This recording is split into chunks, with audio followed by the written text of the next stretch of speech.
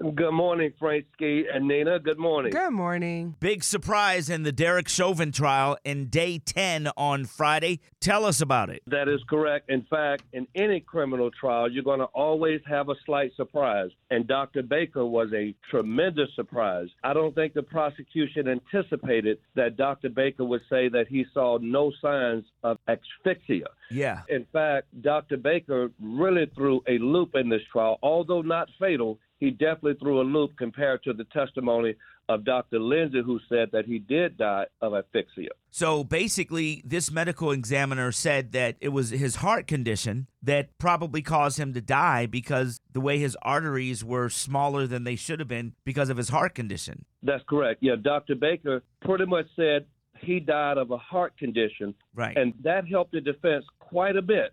Now, I don't know that if it's going to, turn out to be what's called an acquittal, but it certainly did hurt the prosecution that this doctor would not go so far as say that the neck restraint caused his death like the other doctors did. Did the prosecution not speak with Dr. Baker prior to him taking the stand? Did they have any idea that he was going to go the opposite way? It is no question that they spoke to the doctor before this trial. And the difference is that you can speak to a doctor before trial, and the doctor can still testify to something totally different than what you anticipated in your previous conversation. That happens quite often. Yeah, this is going to be deep, Wow. how they get out of this. Where do you think they're going today? Yeah, I think there's going to be at least one more doctor to testify in this case about the cause of death.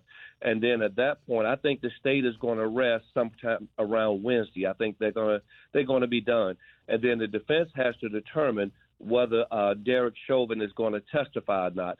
And I would anticipate that he will not testify. Right. It will be damaging if he takes the stand. One other thing that the doctor did say was he found no evidence of a pill or pill fragments in his system, basically saying that he hadn't taken drugs before the altercation. That's correct. I found that to be very interesting, but that was certainly a help to the prosecution because the defense is always arguing that this was a drug overdose. Right. But the medical examiner testified he found no evidence of any drugs or pills per se in his stomach. All right. We'll keep track of it. We'll check back in with you tomorrow. Thank you so much, sir. Thank you. Have a great day. It's KISS 104.1, Atlanta's R&B.